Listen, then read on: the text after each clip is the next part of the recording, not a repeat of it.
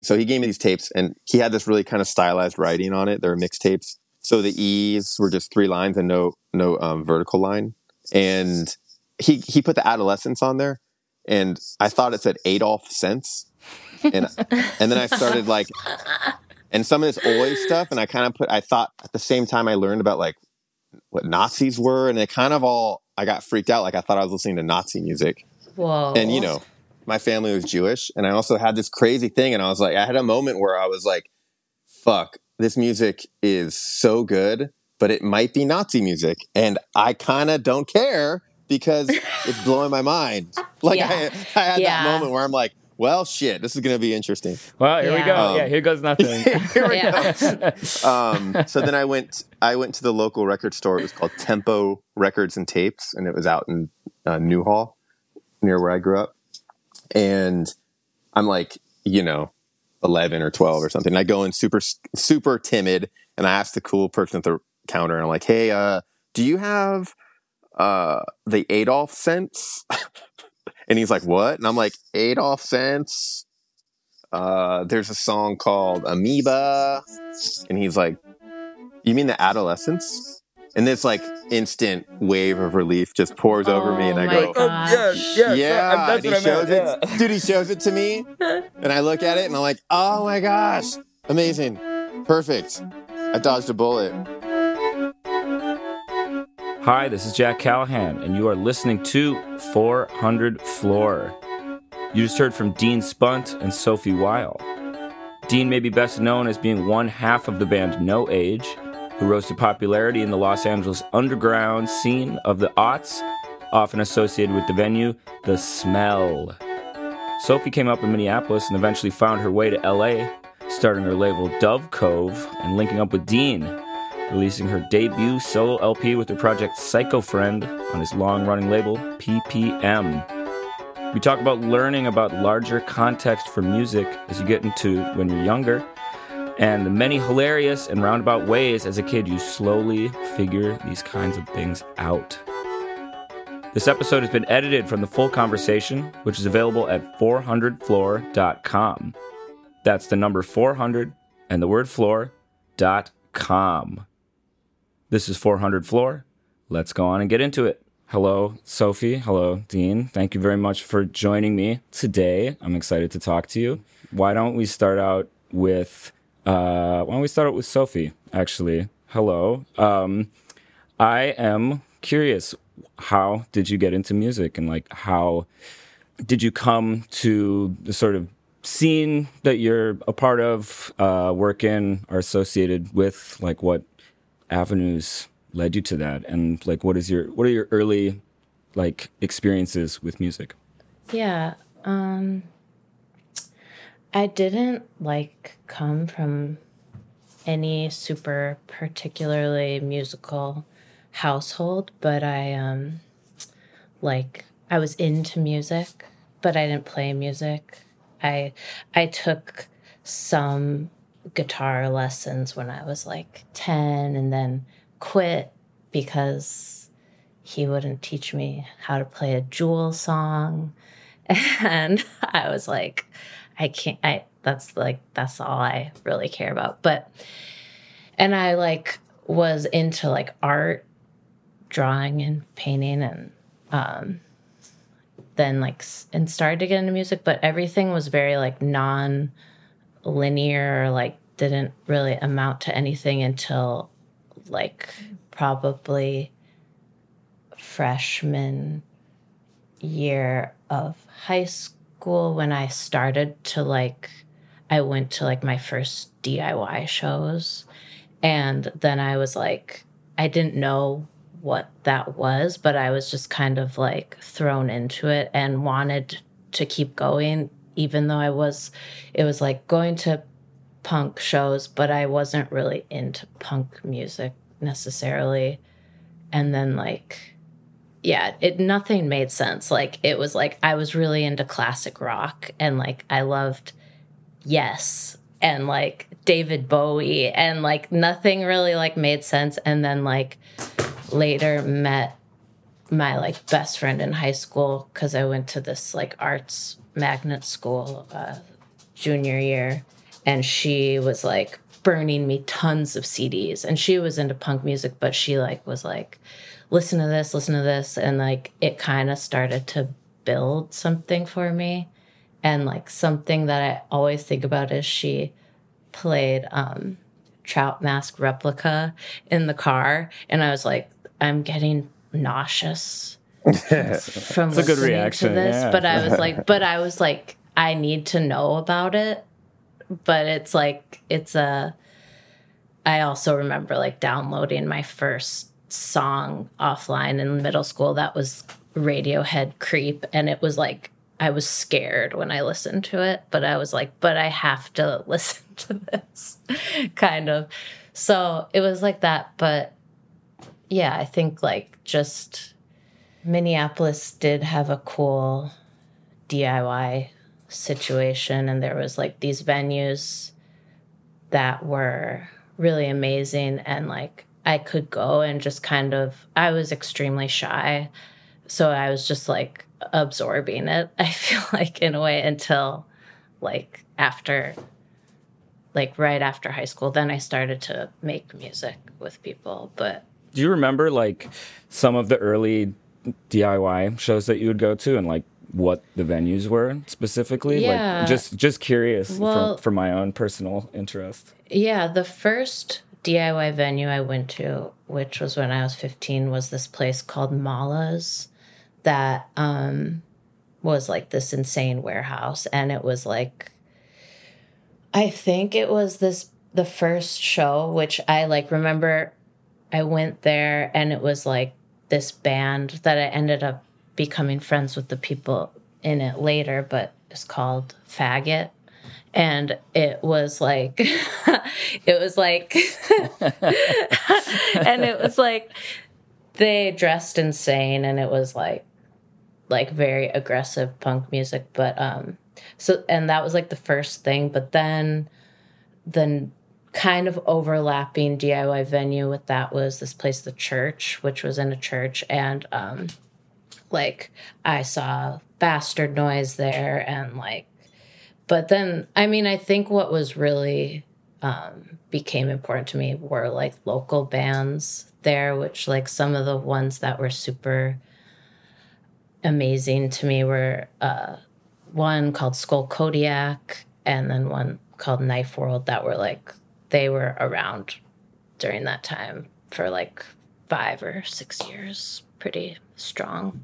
But yeah, those were the first two that were like going a lot. I remember the church. Yeah, I remember the church. Yeah. Too. Yeah, I never played there, but yeah, that was a big one. I've been around for. Is it still around? Did it? It has to. Have No, closed, it's right? demolished. Yeah, Oh, God. yeah. I think it very like Minneapolis style. Yeah. It was like probably the last show was in like 2008 or 9. Wow. Oh God. I Maybe didn't realize 2010. But crazy. then after that was Medusa, which I don't know if either of you guys. I don't know that. I've heard the name, but I don't know anything. And that was more like my coming up, or like I played there, or like it just, I would go there and like work the door, and like I was more involved with that place. Yeah, like how I'm always curious of like what was sort of the bridge into being like, I could participate in this, or like this is for me. Yeah, like I also started to get into no wave, and like one of the things was like No New York, that CD or that album, and it was like I just was like, oh my God, like I get this. And my really good friend who ended up being my bandmate, he was like, oh, when I was probably like 18 at this point, he was like, do you want to do like a cover band for this Halloween show? We could do Teenage Jesus and the Jerks. And I was like, I don't know. And he was like, well, let's like, I think you could just sing it, and like it's just open chords, like you can just play, it'll be fine. And I was like, I don't know. Like I was just so shy, but I was like, I liked the idea of it. He's like, we were driving around. He was like, just sing to this. Just like sing to this and just see if it works. And I was like, okay. And then he was like, oh, like, you have a good voice. Like, you're a good singer.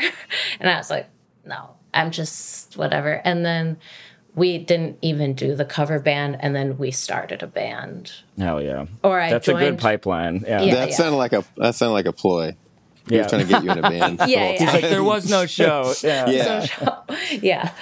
It's so funny because it, like, when I think about it, I'm like, nothing makes sense with it, or something. But like, or it's like, why did I like these like Saddle Creek bands in middle school or whatever? And then like all of a sudden I'm just like shoved into this other thing that I like just completely identified with. But yeah, that was like kind of that moment was a little stunted because then I like graduated high school and I was gonna move away, but I was still like, I was going to a lot of shows and I was going to move away, like totally, like it sounds insane now for some reason, but I was going to move to Santa Cruz for like no reason.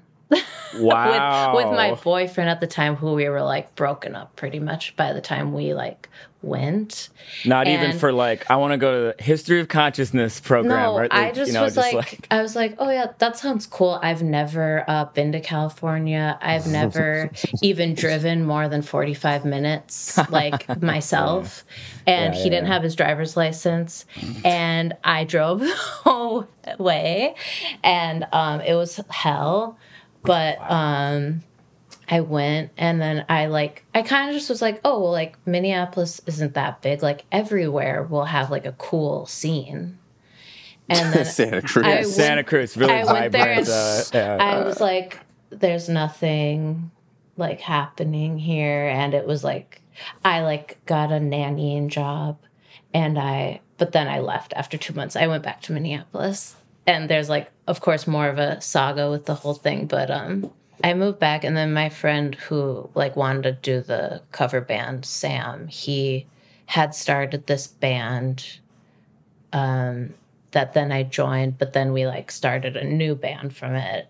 And that was like my first band that I like performed in. And that was called Tips for Twat.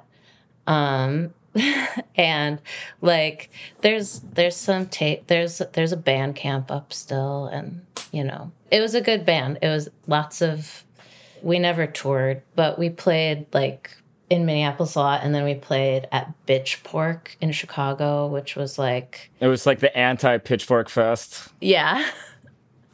But like, and played in Iowa City once. And what year was this?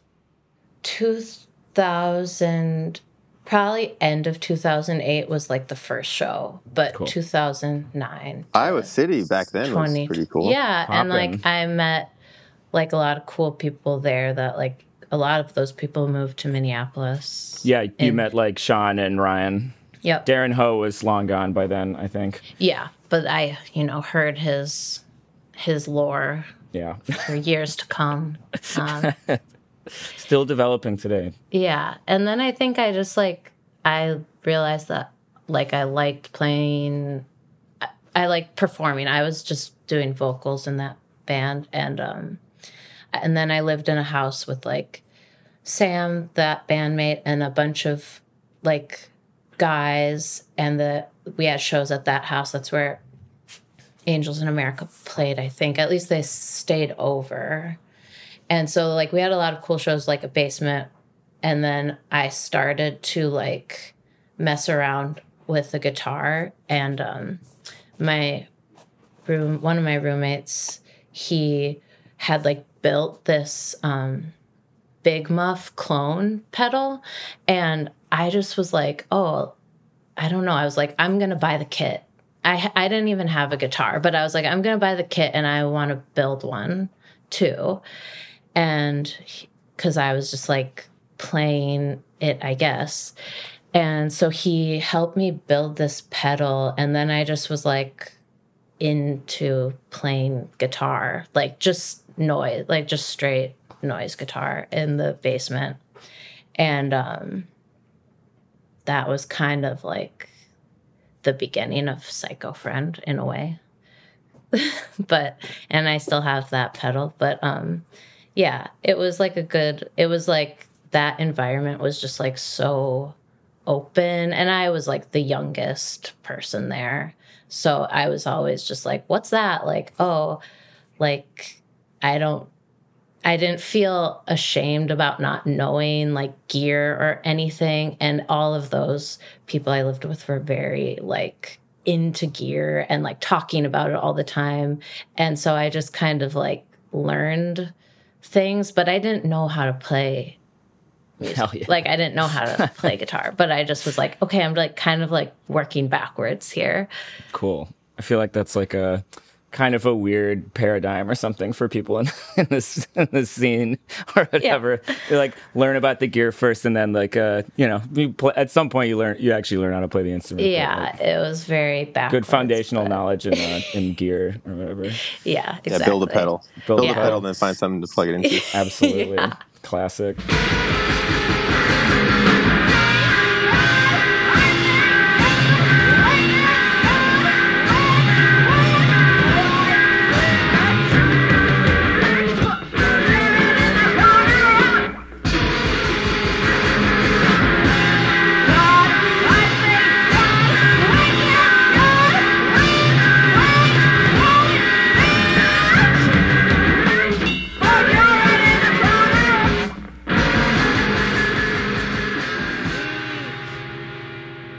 Why don't we switch gears a little bit and then go and start over with Dean, and then of course these things intersect and we come back and it's to kind of interweave the stories. But yeah, I mean, same question for you, Dean. What was your avenue into music and like in the scene that you guys and we are all sort of in now, and like what are your early experiences with music?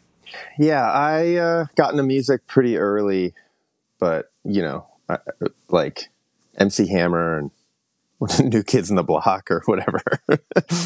And I got a cassette player and then a CD player, and was just really into getting new tapes and CDs. So I got some like hip hop compilations pretty early, and I think my childhood was kind of intense. My parents had a lot of problems, and so I think when I found music, it was really just this thing that was like I could just escape and listen to it all the time, and it was really, really important for me. So as I got older, I'm a little older than you guys, but Nirvana hit. I think I was in 5th grade or something. So that was a really big point. I think that was kind of the big thing. Metal, like Metallica and Nirvana, were huge. So then I started getting tapes, and listening to tapes all the time. And then right around that time, I got into some punk music from kids I went to school with. They had older brothers, and like we'd be skateboarding, and then we'd kind of like sneak into their room, and I'd found like a Dead Kennedys tape, and I found like some more like maybe local like Big Drill Car, some weird like SST Cruise Records type. So and when I got those things, that was really like I felt connected to it, and I would borrow these tapes and listen to them. But also metal, like SOD and like Slayer and things like that. Do you remember like how you felt connected to that stuff, or like what about it you like could relate to? I feel like it was that thing where you felt like, I don't know, they look like me, or I think the intensity too is what I was into. But once I'd borrow more tapes from friends and their brothers, and I had a similar experience with like Trout Mask, but not Trout Mask, but when I heard the first Ramones album on cassette that a friend let me borrow, he let me borrow Eye Against Eye, and the Ramones. But I listened to the Ramones album, and I remember being in the back of my mom's car listening to it, and it was scary, and it was really like it freaked me out. And I'm trying to think like as I got older, like how do the Ramones? It's not scary, but at the time, it's caveman music. Yeah, yeah. And then I remember listening to. I didn't know anything about music, but or production, but hearing one of the tracks, the vocals kind of speed up and slow down. Yeah, so they trail off like that. Yeah, totally. It keeps going. And I remember hearing that and being like, "This is insane! Like, is this real? Are they gremlins? Like, I didn't understand what it was." But then the one picture of them with like midriff shirts on the cover of the thing, I'm like, with leather jackets, was just really wild. And I that must have been, I can't remember if that was like right around Nirvana or right before, but it's all mixed up. But I kind of got a sense of, I guess, what punk was, and I really liked it. I liked being kind of freaked out. I liked intense music. So metal fit into that. But when I got into punk stuff and I get more tapes, kind of connecting the dots, and then there was a pretty big moment. My aunt, she lived with us for a while, and she started dating this guy that was from Oxnard. Nardcore. Yeah. Nardcore. So I didn't know anything about that, but I think I was in 6th grade, and she had told him like, "Oh, Dean liked punk rock." And, I didn't know much about, I had some tapes, and then he came over and he's like, "Oh, she said you like punk. I got some tapes for you." I'm like, "Okay, cool." And I thought this guy, I know now that he was probably like a skinhead or into that like Nardcore stuff, because the tapes he gave me had like Oi music, Cockney Rejects, and the Foreskins. Wow. Oh, that's and really like, funny. Yeah. Yeah. And then all of this like Nardcore stuff like Aggression and Stalag 13 and it had Minor Threat, and it had, anyway, so he gave me this stuff, but I remember him hanging out at our house, and I just thought he was a cowboy because he wore these really tight like 501s, because it was the 90s. We all wore giant clothes. I was like, who the fuck wears tight ass jeans? Nothing about skinheads. Anyway, he gave me this tape, and I really liked it. I think I've told this story before somewhere a couple times, but it's pretty interesting. So he gave me these tapes, and he had this really kind of stylized writing on it. They were mixed tapes. So the E's were just 3 lines and no vertical line. And he put the Adolescence on there, and I thought it said Adolf Sense. And then I started like, and some of this Oi stuff, and I thought at the same time I learned about like what Nazis were, and it kind of all, I got freaked out. Like I thought I was listening to Nazi music. Whoa! And, damn! But it's like Jewish, a false flag or whatever. It's like it was crazy. Like not actually. It wasn't, but I loved the music so much. Yeah. And my family was Jewish, and I also had this crazy thing, and I was like, I had a moment where I was like, "Fuck, this music is so good, but it might be Nazi music, and I kind of don't care because it's blowing my mind." Like I had that moment where I'm like, well, shit, this is going to be interesting. Well, here we go. Here goes nothing. Here we go. So then I went to the local record store. It was called Tempo Records and Tapes, and it was out in Newhall, near where I grew up. And I'm like, 11 or 12 or something. And I go in super, super timid, and I ask the cool person at the counter, and I'm like, "Hey, do you have the Adolf Sense?" And he's like, "What?" And I'm like, "Adolf Sense. There's a song called Amoeba." And he's like, "You mean the Adolescence?" And this like instant wave of relief just pours over me, and I go, "Yeah." And he shows it, dude. He shows it to me, and I look at it, and I'm like, "Oh my gosh, amazing!" So perfect, funny. I dodged a bullet. Amazing. You're like, woo, yeah, dude, like for real. Although on the back of that record, Rick Agnew is wearing a T-shirt that looks like it's part of. It's like looks like a swastika actually. So I don't know how much of a bullet I dodged, but those guys were a little fucked up. But anyway, that once I learned about that, and like we were talking about earlier, just not having a bunch of information, so all the liner notes led me to other stuff, and from then I think I got into the scenes of like regionalized things. I was pretty into that, understanding like Frontier Records and SST or whatever, Bomp, and then Discord, all those kind of things. For sure. Yeah, I mean, so how did you bridge that gap then, or like what was the sort of trajectory into like getting into like what was happening in that time in LA or around LA? And then also like when did you start playing music, or when did you like start learning an instrument, etc.? Where I grew up, I wasn't that far from LA, but culturally it was like a whole other world. Like it's 30 miles, but it might as well be like the Midwest, like where you guys were from. It's really like No offense. Yeah, thanks. It's really, yeah, really might nice. as well be like the middle of fucking nowhere. Sorry. Still let that one slide for now. Yeah, but you know what I mean. But actually, you guys were. I mean, Minneapolis is like a great music city. LA too, but it just like we're in the boot. Like I found out about some local stuff. I think I saw this one of the first bands I saw.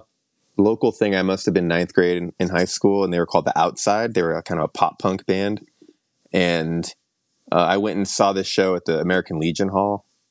And my dad dropped me off on his motorcycle before he went to his AA meeting. And he's like, I'm going to painting a picture pick you up. Yeah. I'm going to pick you up in an hour. I'm like, okay. And I walked in, it was just like a sea of older kids, and like, it was insane. I was like, this is awesome. I don't remember anything except like one visual screenshot of just like madness, and then I started playing music with some kids, and we started a band right around that time. We were called the Grommets, and it was like, I guess I played guitar. It was like 2 chords, it was like that germ song forming. Just every song was like da na na na na na. Like that's all we knew. So every song was like that. Good blueprint for no age, honestly. Yeah, I mean, haven't veered too far from there, really. And then the guy who sang in that band, The Outside, his name was Darwin. And I actually got his phone number and called him and said I'm in a band and wanted to play a show. And he's like, "Well, all right, I'm booking this club. It's a new club in town called Nicole's Teen Dance Club." Again, this is like 1954, dude. So I called this guy, and it was really like a 2-minute bicycle ride from my house, like super close. I met this guy Darwin at this new club, and he's like, "I'm booking this club. What's your band?" I'm like, "We're called the Grommets." I don't we never even played before. I'm like, "We're like punk, Yeah. And he's like, "Do you have any demos?" Like, "No, I don't have a demo." But anyway, he booked us a show, and we played the show. We booked the show.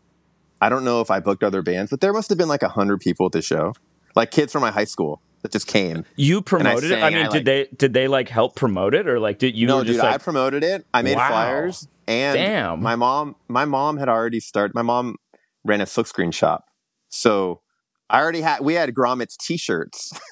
Wow, first show ever, dude.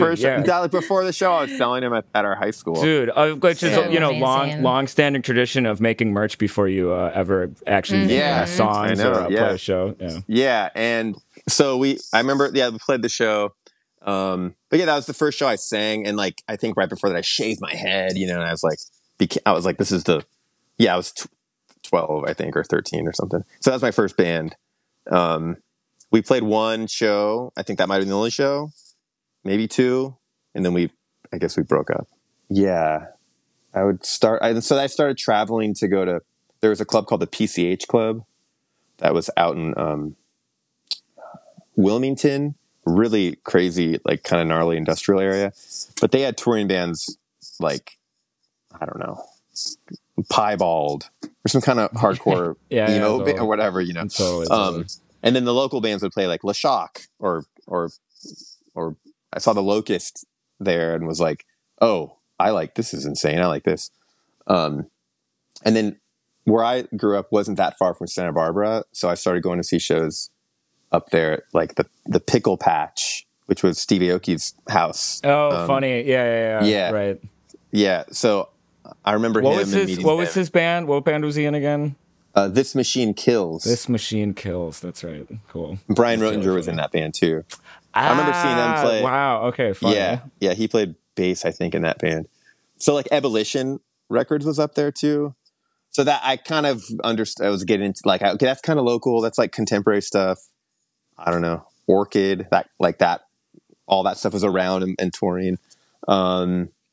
And I didn't, I was in another band in high school, but like didn't know how to participate in that stuff. Like it seemed like I tried to book a show at the PCH Club once, but I think the guy's like, "Sure, dude," but I didn't understand like how to, like that's far. What do I don't like don't even really have a band. And then when I was in a band, like trying to convince these 3 other guys to like drive down there to play, seemed they were like not that into it. They're like, we what? That sounds dumb. Like I was so eager, I'm so eager to do a thing or try to do a thing. And they're just like the drummer, I remember of the band we started after the Grommets was, the other 2 guys, like we liked Bad Religion and Minor Threat. Okay. And then the other guy was like, the only drummer we knew was the Deftones guy, you know. Yeah. So we were kind of like, but yeah. Like, all not right, bad, yeah. but like a different drumming style, you know, like a lot of splash cymbals and little toms and like really like busy drumming, you know.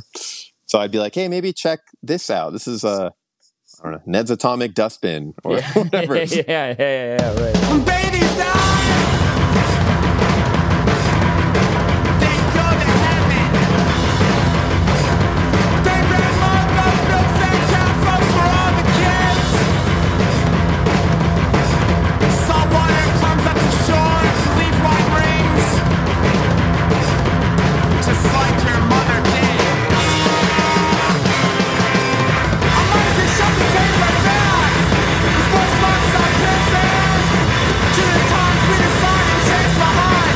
Quit if this our game. This is not the time.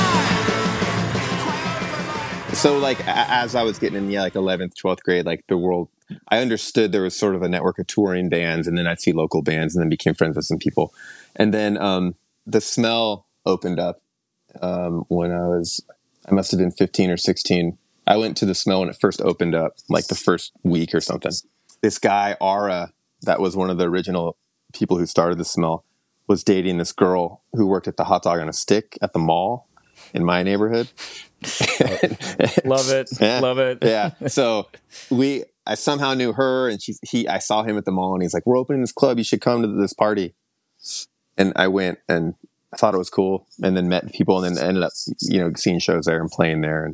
And that, the Smell was really where I think my mind got a little more blown, because these guys were older and coming from the Jabberjaw era, and like Nels Klein, and, you know, even Mike Watt and Carla Boslich, and the more noise scene, and Gothic Pink, Uphill Gardeners. Like, it wasn't a punk scene. Like, I went to the PCH Club and Pickle Patch, and that was like emo hardcore, like very specific stuff. Or like the Smell had its own kind of vibe. I was definitely younger and not privy to all that. But like I said, you know, I knew the Lounge Lizards. I know New York. I kind of understood this stuff, but these guys looked older, felt more sophisticated or something. I feel like once I started going to the Smell, I understood the other stuff felt like almost like posery, or, you know, it's on the nose. It's like, I'm into this. Like, what we'd see the band play, Steve Aoki, his band, and he'd like, you know, every song he'd talk about Mumia Abu Jamal, or he'd like read a quote from something, and like you'd talk for a while, and like that's cool.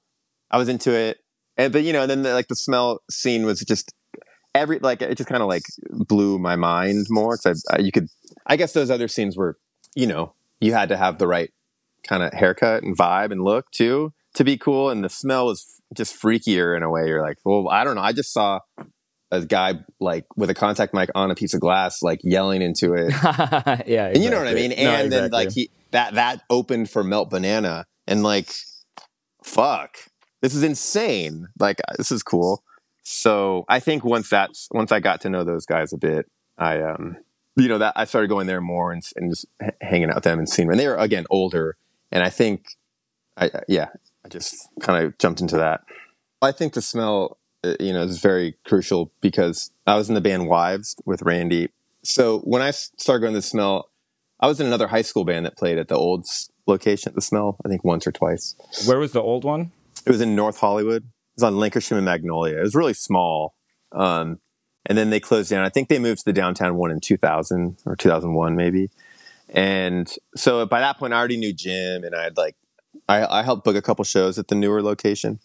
And then I started playing music with Randy and Jeremy that were in Wives, and we couldn't play. Like, there was nowhere to play in LA. We all lived in LA, but there was nowhere for us to play except the Smell. And I don't know if those guys went there, but I don't know if I think because we were a bit younger, I remember them both being like, I don't know if the Smell was that cool, or it just felt like, because we were more into punk stuff, and the Smell was a bit like stuffy, you know, like I was saying, in that kind of avant-garde world. And I really enjoyed it, but I was like, I think we could just play there. The guy Jim is so cool, and I think we can kind of do anything. Like, he doesn't give a fuck. He's kind of an anarchist, you know. Like, I've talked to him about it, and he doesn't give a shit. He just wants people to do stuff. So we started playing there, and I think that's what was cool about that space, was that Jim still, I think he just, opens the door and allows things to just do exist. So yeah, that band played there a bunch. And then, I do think there was some of the older crew that probably thought we were a bit annoying at first because we were younger and real excited and sort of just like jumping around all over the place. And they're like, well, this was our kind of like, we come in here and relax and to make artful noise. And we're like, that's cool. But yeah, so that just kind of kept going until the scene became bigger and bigger. And then Wives broke up and No H just kind of continued jamming along. Eventually, you guys signed to Sub Pop. Is that right? Yeah. First, we signed a Fat Cat. Oh yeah, that's right. And then we went to Sub Pop. Yeah. What was the like? I mean, what was your experience of that? Of like, it's not something that everybody who makes music even for a long time gets to experience of like being like, oh, I'm getting like signed to a label or like getting released on this kind of like the bigger label. Like. And especially like Nirvana being, important as, a kid or whatever. It's like. Yeah. At that time we were approached by a ton of labels too. Like it was just one of those things that happened for us where we were the buzzed band at the moment. And so a bunch of people came at us, like major labels, Vice Records, fucking other smaller indies and stuff.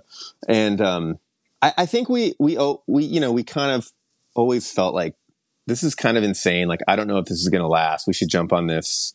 And then when we did the thing with Fat Cat and then we signed the thing with Sub Pop, and Randy and we signed a deal with Sub Pop that was for 3 records. And our intention was to just put out records really quick on Sub Pop and then jump back to maybe doing our own records or just be on PPM or something like that. And I don't think we definitely miscalculated how long records take or how busy we'd be touring or how like insane things were going to be, or so that plan got thwarted. But it was a pretty good, it was a great experience for us. I think as far as getting our name out there as a band, I feel like dealing with Sub Pop was okay at the beginning, and then it became kind of less and less cool.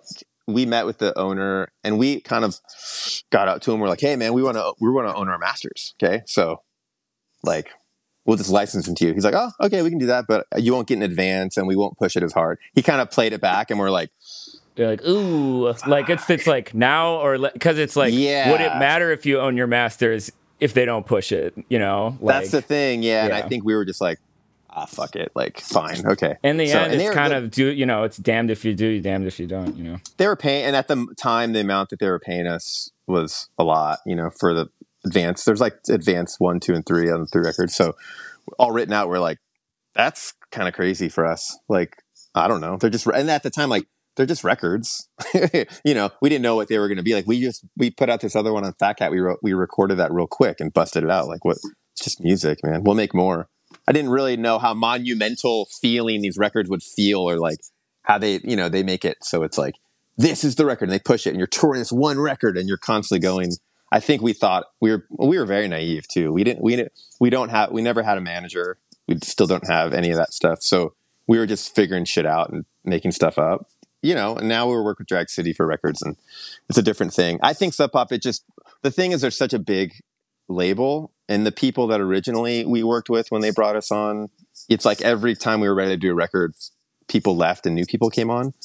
So it's like you're working at a company. It wasn't really like, it just felt like the person that originally signed us left by this 3rd record. And, that's so funny. Yeah. It's like you forget like what a bit, they're like a big label, like, they're actually like owned by Warner Brothers. Warner Brothers owns 49% of Sub Pop. Really? And then Sub Pop retains 51%, so they can still be an indie label. So they're not UMG, but they're still basically owned by Warner. Oh, it's crazy. Yeah, and it's this weird thing where they're like, well, we retain indie ownership because we're indie, but like if we need the muscle for major labels, like I don't even know what the fuck a major label does and I don't know what they would do now. I mean, we got to be on MTV, which maybe that's the thing. Like, wow, really? I didn't know that. Label. That's pretty sick. Yeah, yeah. They played our video, and we were on a show. This guy Pete Wentz, who of course, yeah, he had a show. We like premiered our video on his show, and the guests on this show were No Age,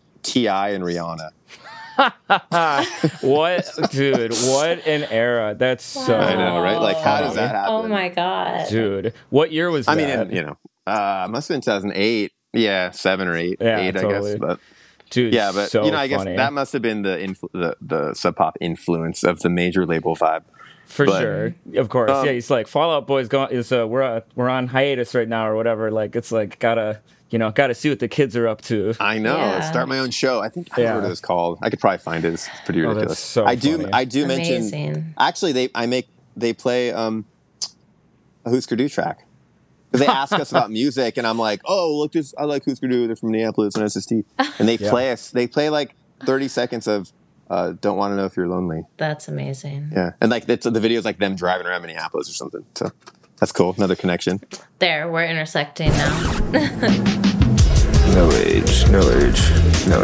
Oh, Pete. Dude. Hey, man. What's up? What's up, guys? How's it going? Sandwiches. Ah, that's great. Yes. Yeah. Dude, I love the vocals on the new record. Oh. They're awesome. Hey, we're No Age, man. We're on the show. Who? We're playing tonight. We're No Age. We have our dressing room over here. No Age, California noise pop duo. Yeah. It's F and MTV, not F and indie rock. Guys. Thanks, Pete. Bye. So guys, welcome back. Why don't we go back to Sophie for a bit and sort of like what from like I guess sort of where we left off. I guess you were maybe it was like the beginning of when you started doing Psycho Friends, your solo project, and then like I guess from there, and then like being in Minneapolis and being involved in the scene there, and then I guess moving to LA, and then like getting involved in the scene that you're out there, that you are in, and that you guys are both in now to this day. Yeah, I think like the beginning of Psycho Friend was very, like, again, I was learning everything from the ground up essentially by like starting this project, including learning to play guitar itself. Guitar. And like the person I was dating at the time gave me like a 4-track, and like it was like a classic, like, okay, I'm just like fucking starter around. kit.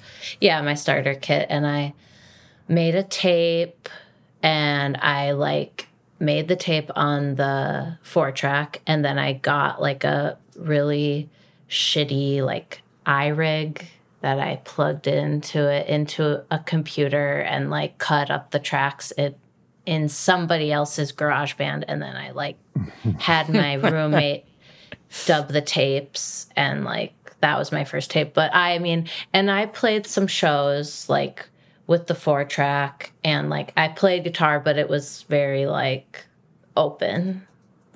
Yeah. Like open tuning or open just open like really both like, could represent the same thing maybe. I never tuned my guitar. Like I just like it was just going. So, I forget who says like they like didn't know about tuning, and so they were like, oh, like some guys like it tight and some guys like it loose. Yeah. Oh, that was the Minutemen, I think. That's there you go. Back to I think exactly. Yes, I think and it's like Mike Watt. Yeah. Totally. Like it the bass was like loose in the guitar. Yeah. Totally. So yeah. Anyway, That's so good. Yeah. And like my bandmate in Tips for Twat, he had like he is an amazing guitarist, and his tuning was loose, let's say, but also specific. And I think I tried to like figure out how to tune my guitar like his, because I just understood that. But then that I was doing that, I like during that time, Kathua, Claire, she played at my house, and that was like a huge like opening of like understanding what kind of music I related to, like for making myself. And I became kind of pen pals with her, and she was like really it just felt like really important, because I think I hadn't seen like one female musician playing music that was like beautiful, but it was like scary. And it just was like, I just like got it or something. It was like, it connected me to something else outside of Minneapolis. That was kind of like my first, like, okay, I want to know about these people that live in Maine. like, what the hell? But I started to also play music with my friend and roommate Fletcher, and that was like improv, kind of like sludgy. I played bass and sang, and he played drums. And then it was like improv, but we made a tape, and then we went on a tour with our friends' band, Beat Detectives. And it was when Aaron and Eric had moved to New York, but we did this tour with them, and that was my first tour that I did. And so that was like right 2013, fall of 2013. And that was on the East Coast. And like that just also felt like, okay, I like really like just being able to play every night. Like I get this kind of, it felt really good to be involved in that way after like seeing so many touring bands and like then understanding. And that kind of like solidified some of like the scenes of people in a way where I didn't really like understand a lot of the connections. But I think coming from the Midwest, like I knew the Iowa City situation, and then I knew like night people and like just that kind of stuff, but I hadn't gone out on my own. And so we did that tour, and then like I think that really motivated me to just like keep making Psycho Friend music, because then I made another tape, and then I started working on a record.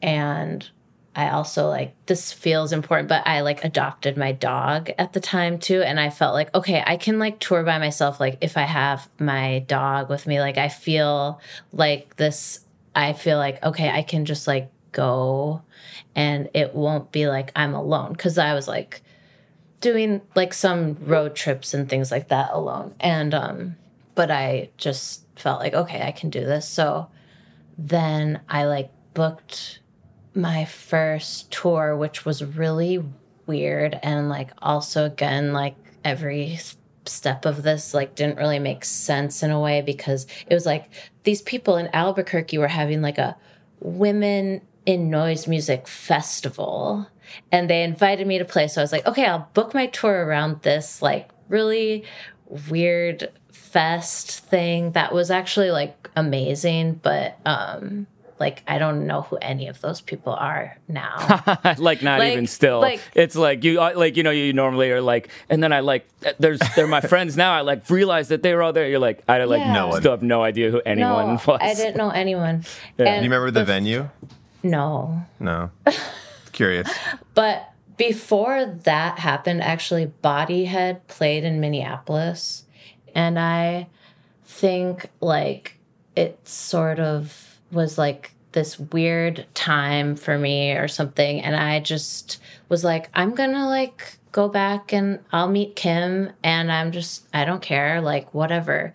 And I, like, saw Bill and I was like, I'm just going to follow him. Not the normal reaction people have to Bill, but, you know. I've known Bill for like since I was like 18. I love Bill. Yeah. And I was like, I'm going to follow him. Like, it's fine. Like, I'll just figure it out.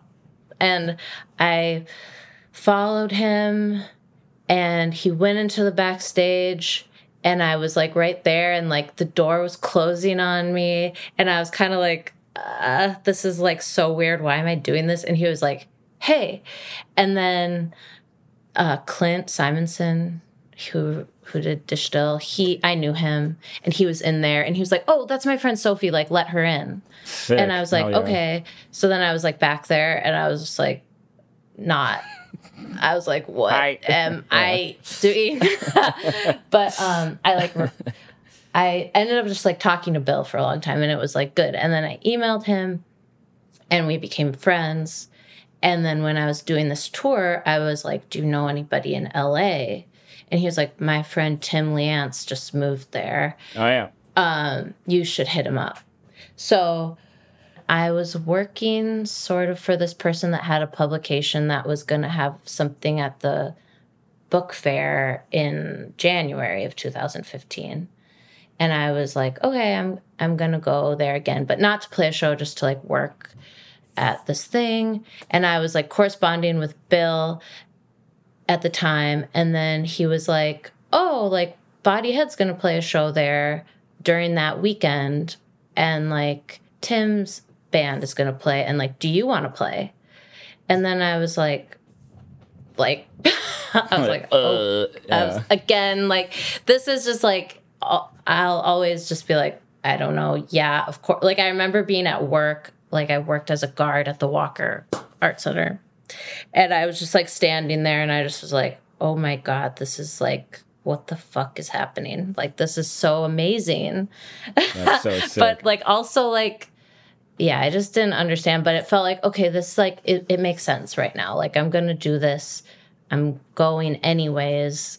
So I never like flew with my guitar, which I kind of knew how to play better at this point, but like still like fully not. But then like I went there and I had a really like good weekend and I met a bunch of people. And then like I came back to Minneapolis and I was like, my roommate at the time, he was like, I want to move to LA. And I was like, okay, yeah, I will too. And I just did. Again, like another going to California for like no reason. Yeah, but, good theme. And, yeah, it's like I did like another tour in between that on the East Coast. And like I played a show with Flannery and Ezra in the basement at Trans Pecos. And like I had a crazy stack amp that I brought into the basement. And it was like so hilarious because Flannery was doing this Whisper Pinky set that was like with the guitar. And she was like, can I borrow your amp? And I was like, sure. Will you help me carry my cab downstairs? And then she was like, this is insane. I was like, yeah, it'll look really cool. You'll look really cool standing in front of it. So I met more people that were then like, Flannery was like, oh, I'm moving there. And I felt like, okay, I like will know some people and I didn't feel so lost or something.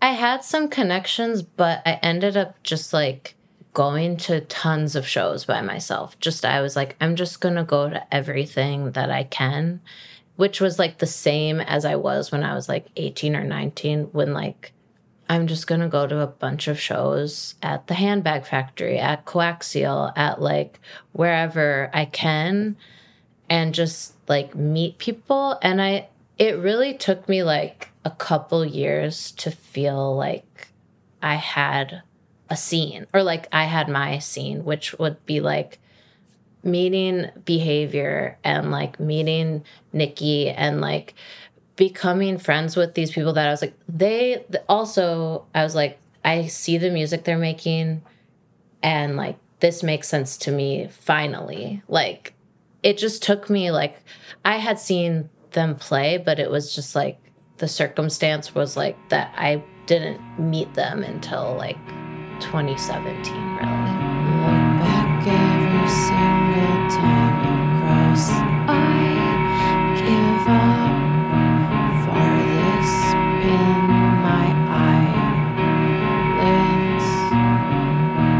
losing plenty, fight the way I replay spits like a howling cold, sing my folded song. How did you guys end up meeting for the first time? Well, through Behavior, I think, because like the first time I met Dean was like I also had like started my tape label at the time, Dove Cove, and like I put out this Behavior tape for a tour they were going to do with No Age. And at the same time, I was doing a Psycho Friend tour, and I was like, oh, I'll cross with you guys in Minneapolis, and then like we can hang out there. And like, so I went to the show that you guys played at 7th Street Entry, and I think that's when I met you. Yeah, Behavior had just driven from somewhere really far. I think like Missoula or something. They'd all dropped acid or something. They were really fried when they got there. Yeah. Nice. Cool. Yeah. Yeah.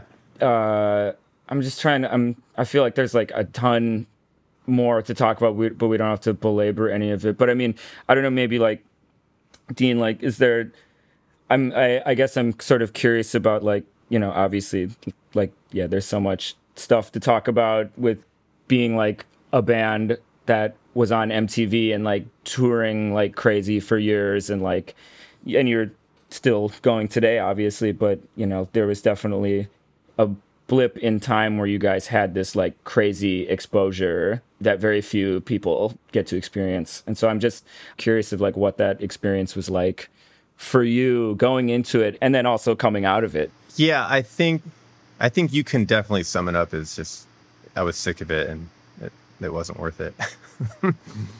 You know, I think because like we had talked about before, where my coming up to punk music or finding these scenes was all about people and connections, and I think touring a lot, and you know, I think you lose connections with people that you're at home with. So it's like when you're, you know, we're a band from LA, but we don't know what's going on in LA. I don't go to shows in LA. Like when I go home, I just want to be alone because I've just been on tour for, you know, 3 months, and these bands that we were in a scene with or something, like pick a name out of a hat, Mika Miko or something.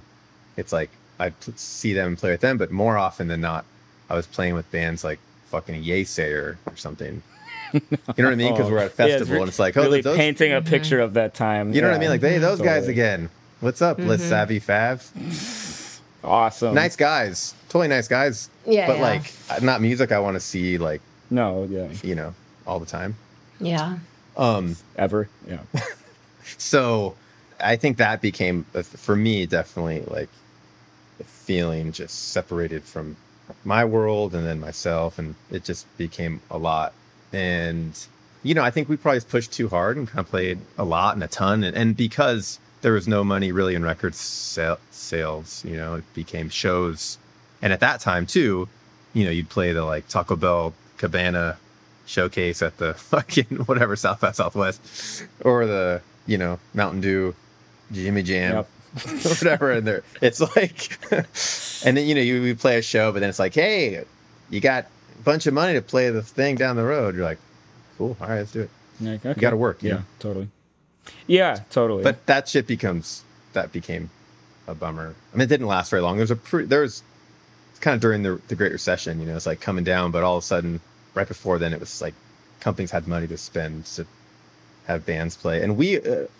You know, our band seemingly was very popular, but we never really sold that many records or really sold out that many shows. You know, maybe in LA or New York or London or something. But we were definitely, maybe because we were on Sub Pop and it seemed bigger, but we would definitely show up to places and there would not be that many people, and the amount of money wouldn't really justify the amount of people that were there. So there'd be tension. Or we would get these offers from, you know, whatever, like a company that would want to throw a private party, and then but no, here's this cool band No Age play, and then we'd show up, and they're like, what is this? And we're kind of a, you know, noisy, kind of fucked up band most of the time, 90% of the time. So there'd be a lot of things like that where we gave you this money, you guys, or it's like, can you just stop, or maybe just turn down, or shit like that. You're like, that's the best case scenario for us. I kind of like, we always were like, it'd be great if we show up and they just don't want us to play. And it happened a couple times. We're like, oh wow, this. I didn't like, you know, maybe they never heard us, or they heard one song or something. Yeah, totally.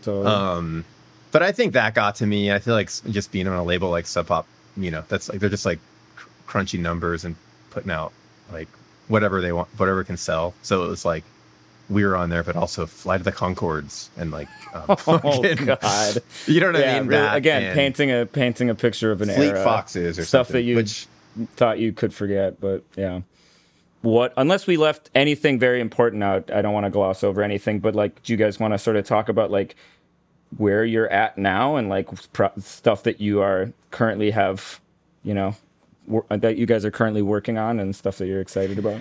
Well, maybe like one thing that is left out, but also just will tie into current is like, I think also like making the first record that I made with Dean was with my friend Robbie and Evan, and like we recorded it and then like mixed it together, and then like, and that was sort of like before Robbie was playing with Behavior, I think. And I think him like being really excited about working on recordings, like also brought this group of us together in a way, and like just produced a ton of material in the last few years. So I mean, I want to shout out Robbie, but like during the pandemic, like me and Robbie and Evan and our buddy Nick, we lived together, but the three of us made this record, the Pink Trash Can record then, and that model of making records was like the first couple weeks of lockdown. We like jammed. We used those jams to cut up to compose the songs, which then was like how they made the Behavior Mayako record, and then how they made the Split Bell Chime tape that they made. And like, so it's kind of been this like cool model that we all have now like sprouted a lot from, which we are like, and that's kind of how I made like my Unifactor tape I did with Jason in a way. But like, yeah, I feel that our group here in LA, it's like very cool because we've been able to just like record and produce all of our records like in-house essentially.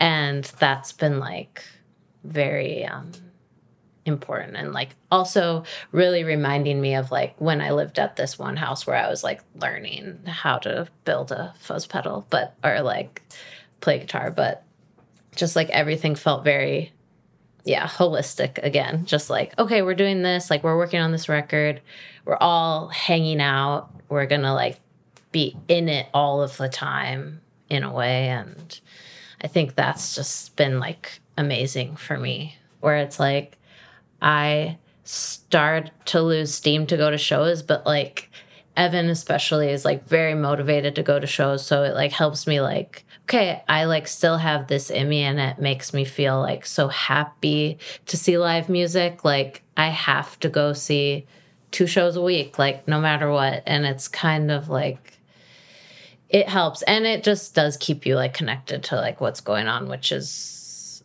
I mean, I have many thoughts of what, I don't know what's going on, but it's... I'm glad I have you to tell me what's going on. Yeah, we're always like, Dean, check out shows a this week. band. Yeah, totally. Yeah, I mean, for me, I think for me, I'm just really jumping into the label, and, you know, I rely on Sophie and the crew to continue to put out good music. Street team. To release and to find other people. I've been trying to work on my own record. I don't know. I just, you know, working on music by myself is just I don't know. It's hard to do, you know? You don't have someone to bounce off of, and I don't know. I like playing live with this thing I've been doing and trying to make, it's like I have like 40 or 50 tracks I've recorded or something. And I'm just like, I don't know. It all sounds good to me. I can't tell. Yeah, totally. But I just never know what to do. But I feel great about this. I got a lot of material to. Thank you. Thank you guys so much for doing this. This was super fun. And really fun. Yeah, thanks. I'll talk to both of you guys soon. Yeah, thank you. All right, bye. Later. See Bye. you guys. Thank you. See ya. Thanks to Dean and Sophie for joining me to speak about their lives in music and beyond. If you like this episode, be sure to subscribe to 400 Floor wherever you get your podcasts. To hear the raw and uncut version of this episode, plus much more bonus material, you can purchase it at 400floor.com. That's the number 400 and the word floor.com. 400 Floor is a podcast produced by Nina Protocol, where 2 musicians pair up to talk about their roots individually and together and reflect on the communities that shaped them. We'll be back in a few weeks with another deep dive. Thanks for listening.